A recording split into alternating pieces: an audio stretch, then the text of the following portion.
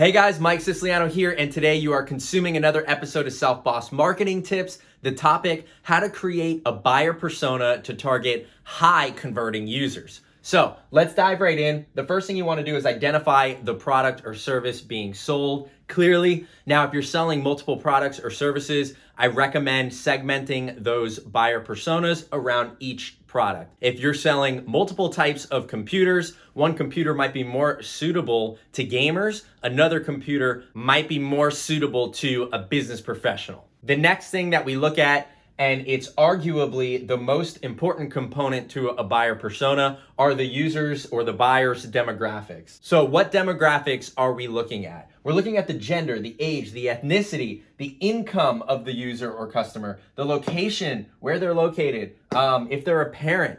All of these play into your demographic profile of the user. The gender is obviously not important for gender neutral or gender agnostic products. However, if you're selling a particular type of makeup, let's say, you're gonna wanna only target females when running your campaigns. The age is important because let's say you're selling trendy men's t-shirts. Men above the age of 40 are less likely to buy these trendy men's t-shirts. They will buy them, but they're less likely to, and we wanna keep this campaign as efficient as possible and as high converting as possible. So we might want to exclude males above the age of 40. Ethnicity, let's say you're a big brand like Goya. Your target audience is more likely than not a Latin or Hispanic community. So we want to look at ethnicity to maximize the efficiency of our campaign. Income, if you have a high ticketed item, you'll want to target users making, let's say, $80,000 a year and above, because those are the users that are more likely to purchase your product. Location, we always want to have a geo component when building our buyer persona. If you're only selling your product or service in a particular region,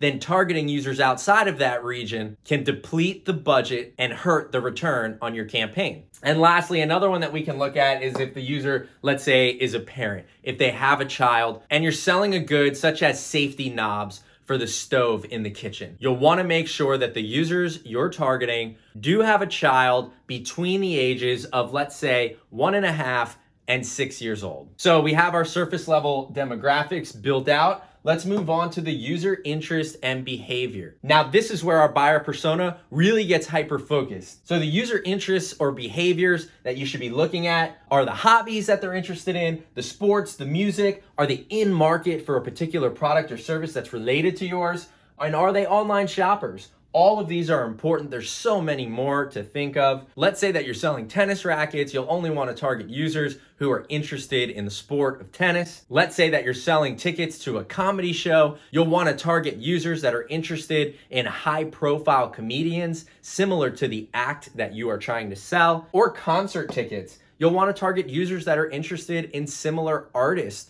to the artist that is performing at the show. Now, in market, something that's often overlooked, there is data on the user's behavior. So if a user is already in the market for a product or a service similar to yours, we can target that user with your products or services to give them another option while shopping. If you're only selling your products online, of course, you'll only want to target users that are online shoppers. There is plenty of information on the web about users who are online active shoppers, and that will need to be a layer in your buyer persona to maximize the efficiency of the campaign. Because if you're targeting the correct demographic and the correct user interests, but the particular user that saw your ad and engaged with it doesn't usually buy things online, well, then that's wasted spend. And it is the very thing we're trying to avoid. So let's take a step back and look at a few products here. Garden hose, men's t-shirts, and wedding bands. If we identify the product to be a garden hose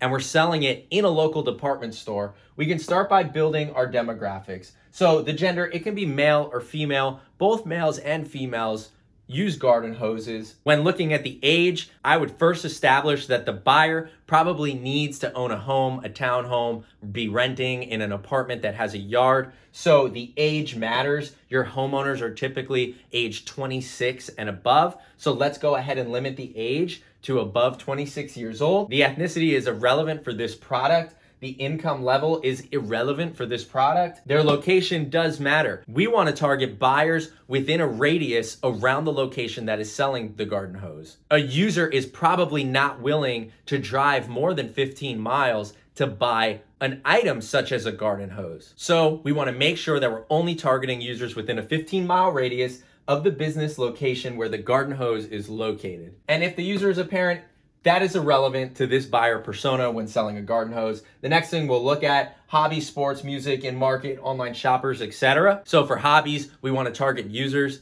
that are interested in gardening. We want to target users that are interested in swimming pools. We want to target users that are interested in cars because they may use a hose to wash their car. But now we want to limit this a bit further to make sure that we're maximizing the efficiency of our spend. We want to target users that are in market for similar products. So users that are in market for gardening shovels, for gardening rakes, for herbs, for plants, who are actively online doing research around how to make their own vegetable garden. And in this case, because we want the user to drive to a physical location to buy the hose, I would go ahead and exclude major online retailers such as Amazon. If the user is shopping on Amazon, they're more likely to see your hose and navigate to Amazon to see if it is less expensive and order it through their Amazon Prime 2-day shipping account. Okay, let's move on to men's t-shirts. We've identified the product. It's a trendy men's t-shirt. We'll go ahead and move on to the user demographics. The gender obviously is going to be male. The ethnicity is irrelevant to this buyer persona. The income, let's say you have a high-end trendy men's t-shirt that costs a bit more than your average department store t-shirt, then you're going to want to target men that are within a higher income bracket. The location, if you're selling these t-shirts online, this location piece is irrelevant. If the t-shirts are being sold at a physical location, you'll want to have some sort of geo restriction, whether it be a 15-mile radius again, or a 25-mile radius, however far you feel the user is willing to drive to buy the product. And then parent. This one actually comes into play here. If they're a parent, you might not want to try to sell them a trendy men's t-shirt. You might see a lower conversion rate. And at the end of the day, we're looking for that conversion rate to be high. We're looking for it to be above 2% based on the total spend and based on the cost per goods. So let's move on to wedding bands. Wedding bands is an excellent one because it's a bit easier to build the buyer persona. So we have identified the product as a wedding band. The gender can be either male or female. The age can be any age because we get married at all ages. The ethnicity is irrelevant here. Depending on the price of the ring, the income can come into play. The location, you're probably marketing for a physical location that users have to drive to. So we'll have a radius on whatever campaign we're running. So the location does matter in our buyer persona. And then if they're a parent or not, may not be relevant to a user who's buying a wedding band. The behavior of a user who's in the market for a wedding band, they might be looking at DJs, they might be looking at event halls online, they might be pinning particular items on Pinterest. So when building this persona, it's important that we take the actions into consideration that the user is making online. Let's move on. Identifying the platform is critical. Let's go back to our products, our garden hose, our men's t-shirt, and our wedding bands. We want to identify the platform that this user is spending the most time on. So if we build our buyer persona out based on the demographics, the interests, and the behaviors, and we find out that someone in the market for a trendy men's t-shirt is generally younger than 40 and generally into the aesthetics of themselves and their personal appearance, they're most likely using, let's say, Instagram, which is a very visual platform, and it's actually great for selling products. So that plays well here. Whereas a user that might be looking for a garden hose, they're a homeowner, so 26 is the lower end of the age range, with 65 plus being on the high end, which means they're probably on the Facebook platform, a bit more conservative. It's for users who are looking to stay in touch with family and friends. So that user might be navigating on Facebook a bit more. And then to expand on this even more, a new homeowner, they might be on platforms such as House or Wayfair. Your wedding band user might be on a platform such as Pinterest, looking up ideas on how to decorate their event hall for the wedding. So now the last piece of this buyer persona, we're going to want to create a user story. In the case of our potential wedding band customer, our wedding band buyer, they can be either male or female. They're above the age of 20, all the way up to 65 years plus. They are on the web browsing for floral arrangements, DJs, dance floors, anything related to weddings. And they're probably on the Pinterest platform looking up ideas for decorations and theming. Our user story for trendy men's t-shirts, they're probably below the age of 40, males, of course, or who we're targeting. If it's a high-end t-shirt, they make over $80,000 a year. Our males that are looking for trendy t-shirts are probably not fathers. So our male in the user story is single, and our male cares about aesthetics, cares about appearance, because he would like to be wearing a trendy men's t-shirt. So in our user story, this male is in the market for other products relating to aesthetics,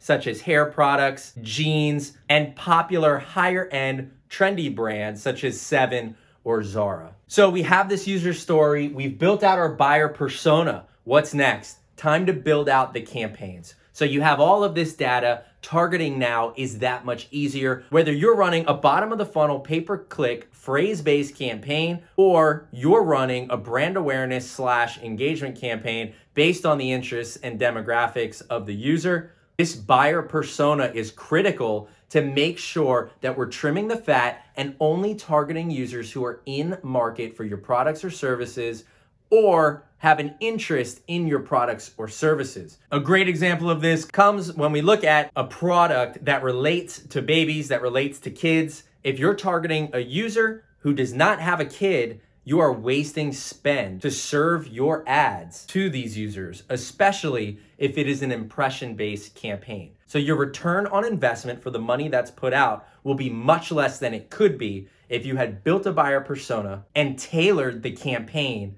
to that particular user, from creative to ad copy, ad extensions, calls to action, and so much more. It all relies on a solid buyer persona. So this is just a surface level introduction to buyer personas. Go ahead, build one for yourself. Think about what your product or your service is. Jot it down on paper. It almost seems trivial to do this, but I promise you, when it's in front of you and you are building out a campaign, it will increase the potential return of your campaign instantly, because the specifics of your buyers are now top of mind while you're creating copy, while you're creating the visuals. So I'm Mike Siciliano. Please don't forget to subscribe, like, comment, send me a message.